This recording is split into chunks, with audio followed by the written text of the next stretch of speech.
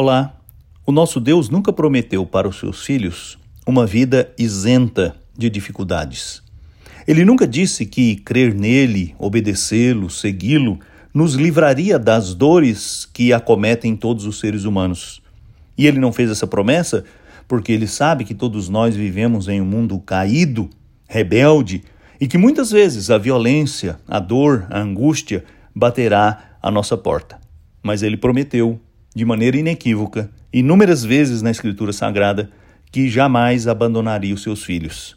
E assim, aqueles que ouvem suas promessas e creem nelas, podem descansar seguros, podem caminhar resolutos, podem seguir em frente, mesmo que a vida não seja fácil. É esse o testemunho que nos dá Davi, quando escreveu o Salmo 23, e no versículo 4 disse as seguintes palavras: Ainda que eu ande pelo vale da sombra da morte, não temerei mal nenhum, porque tu estás comigo, o teu bordão e o teu cajado me consolam. Que convicção extraordinária Davi tinha acerca da presença fortalecedora, consoladora e amorosa de Deus.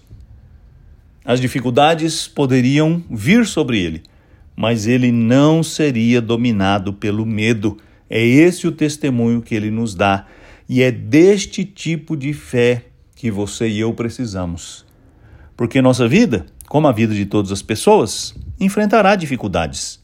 Porque nós, como todas as pessoas, passaremos por vales sombrios, enfrentaremos dores agudas, mas confiando no Senhor, sabendo que Ele está ao nosso lado, não precisamos ter medo de nada.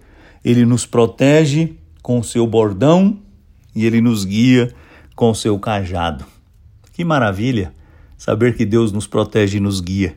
Então, descanse sob os cuidados amorosos do Senhor.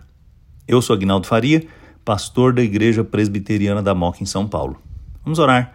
Senhor, eu te agradeço de todo o coração, porque o Senhor não fez promessas falsas, não garantiu-nos uma vida sem dificuldades, mas prometeu que estaria conosco. E eu te agradeço porque esta tem sido a nossa experiência. O Senhor está conosco. Dá-nos a graça de confiar nessa palavra e descansar nela, sob os seus amorosos e poderosos cuidados. Eu te peço que nos dê essa confiança, em nome de Jesus. Amém.